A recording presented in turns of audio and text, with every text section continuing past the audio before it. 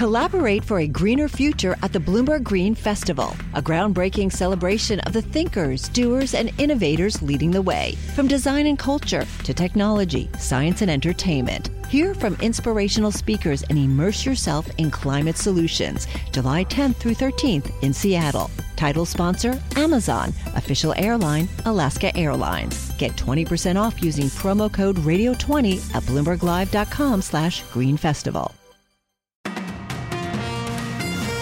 Good morning, I'm Nathan Hager. And I'm Karen Moscow. Here are the stories we're following today. We have three major policy decisions on tap, including from the Fed. We get a preview now from Bloomberg's Michael McKee. The Fed has signaled it has at least one more quarter-point rate increase to go, and a still tight labor market is expected to lead them to go ahead on Wednesday. Futures are pricing in a 96% chance of a move. For investors, the real question is, what next? Fed officials said in June they anticipated two more rate moves. What did they signal after their meeting? Analysts also think the ECB is close to ending its tightening cycle. One more move and then on hold. European markets are still pricing in cuts, and President Christine Lagarde will try to wave those off. In Japan, still a long way to get to where they want to be. Inflation is up, but projected to fall. So investors see less than a 10% chance of a rate move. They may talk about ending yield curve control, but have no plans to do it yet. Michael McKee, Bloomberg Daybreak. All right, Mike, thanks. Well, expect moves from all three central banks. That's the call from Mohamed El-Arian, Chief Economic Advisor for Allianz and a Bloomberg opinion columnist. All three are going to hike by 25 basis points, but that's where the commonality will end. I think the Fed will come across as dovish. The Bank of England will still be quite hawkish, and the ECB will be in the middle in terms of their forward policy guidance. And when it comes to inflation, Bloomberg opinion columnist Mohamed El-Arian says the Fed will ultimately have to settle on a new target rate around 3%, and that's compared to the current 2% inflation target. Well, it's also a busy week for earnings, Karen. About a third of the companies in the S&P 500 will report this week, and we've already heard from oil giant Chevron. Bloomberg's Doug Krisner has the details. The results reflect record shale oil output in the Permian Basin. Adjusted EPS were $3.08, higher than the Bloomberg consensus. However, net income fell to $6 billion. It's the fourth straight quarter of lower results for Chevron. Net income has fallen to nearly half the level of last year when oil prices surged after Russia's invasion of Ukraine. Now Chevron is on a quest for record shareholder returns, and the company is waiving the mandatory retirement age for chairman and CEO Mike Wirth. In New York, I'm Doug Krisner, Bloomberg Daybreak. All right, Doug, thanks. Well, in other corporate news, Elon Musk is making another change at Twitter. He's hoping X marks the spot to profitability for the social media company. And we get the details from Bloomberg's John Tucker. Say goodbye to Twitter's Bluebird logo. It's being replaced with a stylized X. X.com now redirects to Twitter.com. Elon Musk has an affinity for X. X.com was the original name for PayPal. It's in the SpaceX company name. It's in the name for Tesla's SUV. The abrupt change comes as Twitter faces a steep decline in ad dollars and a new rival in Meta Platforms' Threads. X is envisioned as an AI-powered global marketplace, including payments and banking, alongside audio, video, and messaging. In New York, I'm John Tucker, Bloomberg Daybreak. Thank you, John. Well, it's been a tough summer for Hollywood between the labor strikes and disappointing blockbusters, but an unlikely double feature this past weekend is giving cinemas something to smile about. Barbie earned $155 million in its box office debut, and it came out the same weekend as Oppenheimer, which brought in $80.5 million. About 200,000 movie fans bought tickets to both films on the same day. That Barbenheimer phenomenon helped theaters turn in their best weekend since Marvel's Avengers Endgame in 2019. Well, on a more serious note here, Nathan, let's turn to politics now, where U.S.-China relations remain largely in focus. Secretary of State Antony Blinken says the rest of the world is eager to see ties improve between Washington and Beijing. And Bloomberg's Ed Baxter has that story.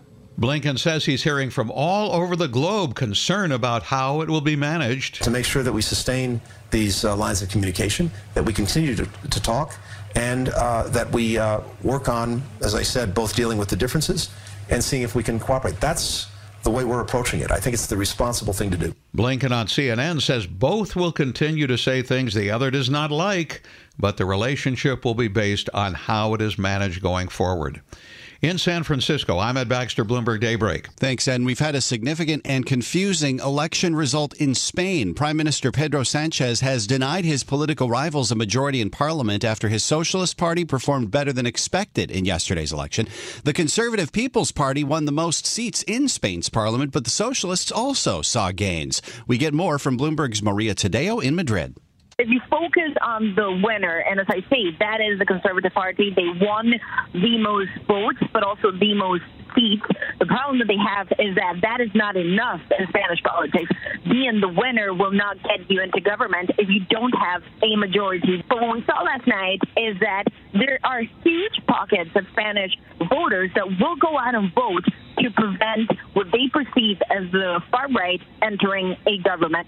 Bloomberg's Maria Tadeo says Pedro Sanchez will remain prime minister for the time being, but he may have to call another election later this year. This is Bloomberg.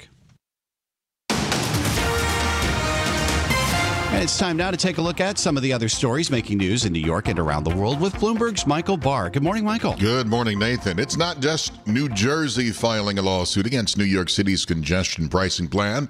Staten Island plans to file a lawsuit as well. Borough President Vito Fossella, like officials at the Garden State, are pointing to the environmental studies, saying it will cost more for people in Staten Island and hurt the borough's environment. To sit here and then say to the people of Staten Island that you're going to pay more and your air quality is going to be worse doesn't make any sense. Audio courtesy of ABC 7. Many Staten Islanders can't take the ferry and could end up paying even more to get into Manhattan below 60th Street when the congestion pricing plan kicks in. In a statement from the MTA, contrary to any claim that there was insufficient study, the environmental assessment actually covered every conceivable potential traffic, air quality, and social economic effect. An unsettling discovery reported at the house of the accused Gilgo Beach serial killer, Rex Heuermann, on Long Island. According to the New York Post, police told a neighbor that investigators found a soundproof room in the basement of the home and believe at least one victim was killed there. Officials have been searching inside the home to determine if any of the victims were ever inside. Suffolk County Police Commissioner Rodney Harrison says Heuermann's appearance of normality was a cover that hid his true nature. He lived a double life. You know, he had a family, he had a wife, he had 2 kids. He had a good job in being an architect. But what he did at night, he was a different human being and a dangerous individual. Suffolk County Police Commissioner Rodney Harrison says that they've been using cadaver dogs, ground-penetrating sonar, and an excavator to scour Heuermann's backyard. The current heat wave has been setting records across the country. Tens of millions of Americans from California to Florida are struggling to cope with the scorching heat, like this man visiting Palm Springs. It was 120? Yeah. And it felt like somebody just lit a match in the front of us. Now the heat wave is forecast to expand into the Midwest and northern plains. Israeli Prime Minister Benjamin Netanyahu was released from the hospital today after an emergency heart procedure. It comes ahead of a key vote in the government's judicial overhaul plan that has divided the country.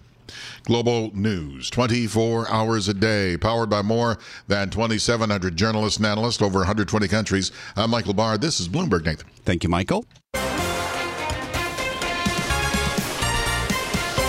Time now for the Bloomberg Sports Update. Good morning, John Stashow. Good morning, Nathan. 2-game Subway Series starting tomorrow in the Bronx. The Yankees come off a sweep of the Royals. The Mets off a loss last night in Boston. Carlos Carrasco started, got only 7 outs, and he was gone, having given up 5 runs, 10 hits. His ERA is near 6. The Red Sox went on to win 6-1 as the Mets got only 6 hits, all singles at the stadium, something that had not occurred in a very long time. Well, once again, it'll be a 3-2. From Lyles to Rizzo. Swung on, hit high in the air to right. Back to the wall, and it is gone! Waters went back as far as he could go. Anthony Rizzo has not homered since May 20th. On WFAN, 45 games without a homer, so sure enough, Rizzo's teammates gave him the silent treatment when he got to the dugout. The homer part of a 4-for-4 day for Rizzo. Yanks beat the Royals, who are 45 games under 500. 8-5, Luis Severino got just his second win, perhaps more significant than the victory before the game. Aaron Judge facing live pitching for the first time since the toe injury in early June. In Cooperstown, induction day, and into the Baseball Hall of Fame goes Scott Rowland and Fred McGriff. Rowland made it despite getting only 10% of the vote the first time he was on the ballot. McGriff never voted in by the writers but earned entry through the Veterans Committee. Brian Harmon, not exactly a golf Hall of Famer. He had only won 2 tournaments, none since 2017. The odds on him winning the Open Championship at Royal Liverpool were 125-1, but a near wire-to-wire victory. Harmon ended up winning by 6 shots, finished 13 under par, 4 straight under par rounds. 4-way tie for second. Rory McIlroy tied for 6th. John Stashower, Bloomberg Sports. The countdown has begun. This May, 1,000 global leaders will gather in Doha for the Qatar Economic Forum powered by Bloomberg, held in conjunction with our official partners, the Qatar Ministry of Commerce and Industry and Media City Qatar, and premier sponsor QNB. Join heads of state, influential ministers, and leading CEOs to make new connections and gain unique insights. Learn more at QatarEconomicForum.com. From coast to coast, from New York to San Francisco, Boston to Washington, D.C., nationwide on SiriusXM, the Bloomberg Business app, and Bloomberg.com. This is Bloomberg Daybreak. Good morning. I'm Nathan Hager. It is the start of a very busy week for markets. We have a Federal Reserve decision coming in 2 days, ECB and Bank of Japan policy decisions as well, and a big batch of earnings on the way, including some of the mega cap tech names that have driven this year's rally in stocks. Let's bring in Lori Calvasina for a look at this market at the start of this week. Lori is head of U.S. equity strategy at RBC Capital Markets. Good morning, Lori. Good to have you on with us as always. What do you think is going to be the bigger driver for this market this week, the central banks or the earnings? Well, thanks for having me as always, Nathan. And I think that's actually a fabulous question to start the week off with, because I think it's going to be all about earnings. One of the things our rate strategy team has talked about on the Fed is they think the Fed narrative is likely to stay kind of boring for a while. And I think equity investors have already come to that conclusion that we're probably going to get one more hike. That's probably the end of it. We'll have to wait and see, of course, but they do want the fight on inflation won. So I think that's, sort of settled in a lot of equity investors' minds. But I think there's a real questions on this earnings season, whether or not these big cap tech companies are going to continue to dominate sort of the excitement and enthusiasm around earnings, or if it's time for this market to broaden out and see some of the other sectors generate some incremental excitement, which I think if it happens could really spark a shift in leadership that a lot of people have been hoping and looking for.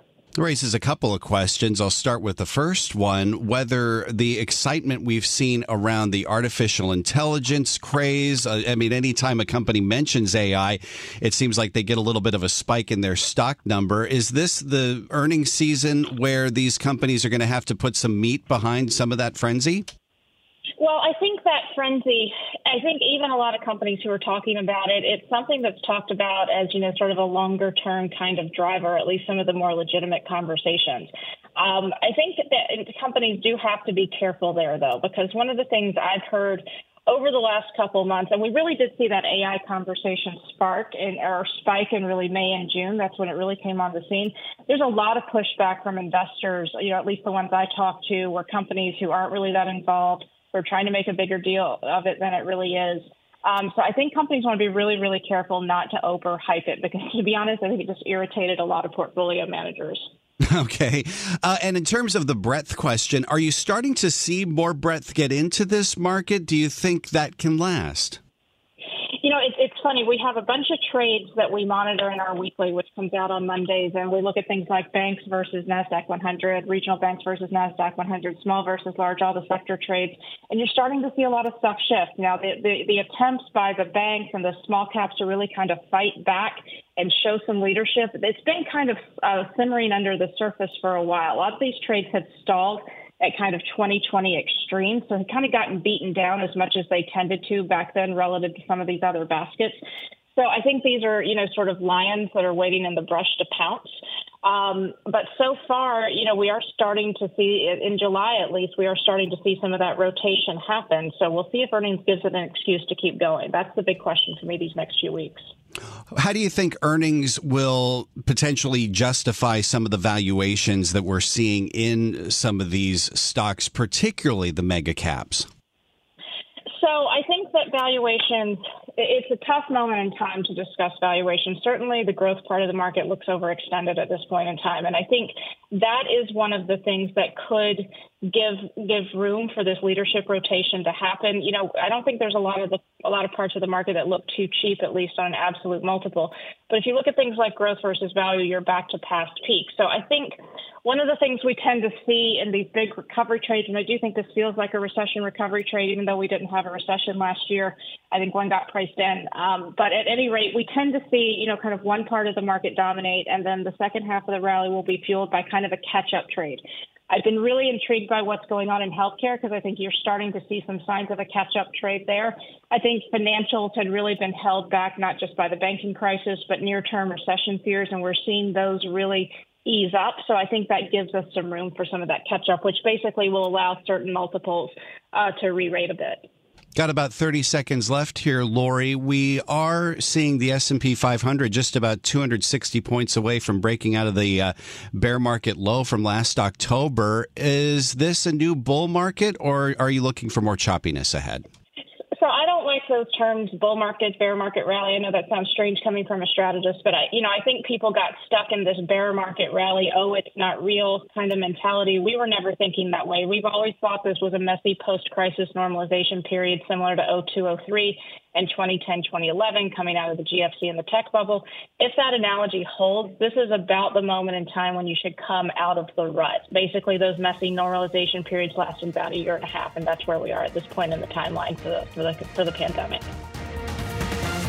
This is Bloomberg Daybreak Today, your morning brief on the stories making news from Wall Street to Washington and beyond. Look for us on your podcast feed at 6 a.m. Eastern each morning on Apple, Spotify, and anywhere else you get your podcasts. You can also listen live each morning starting at 5 a.m. Wall Street time on Bloomberg 1130 in New York, Bloomberg 99.1 in Washington, Bloomberg 106.1 in Boston, and Bloomberg 960 in San Francisco. Our flagship New York station is also available on your Amazon Alexa devices. Just say, Alexa, play Bloomberg 1130. Plus, listen coast to coast on the Bloomberg Business app, Sirius XM Channel 119, the iHeartRadio app, and on Bloomberg.com. I'm Nathan Hager. And I'm Karen Moscow. Join us again tomorrow morning for all the news you need to start your day right here on Bloomberg Daybreak.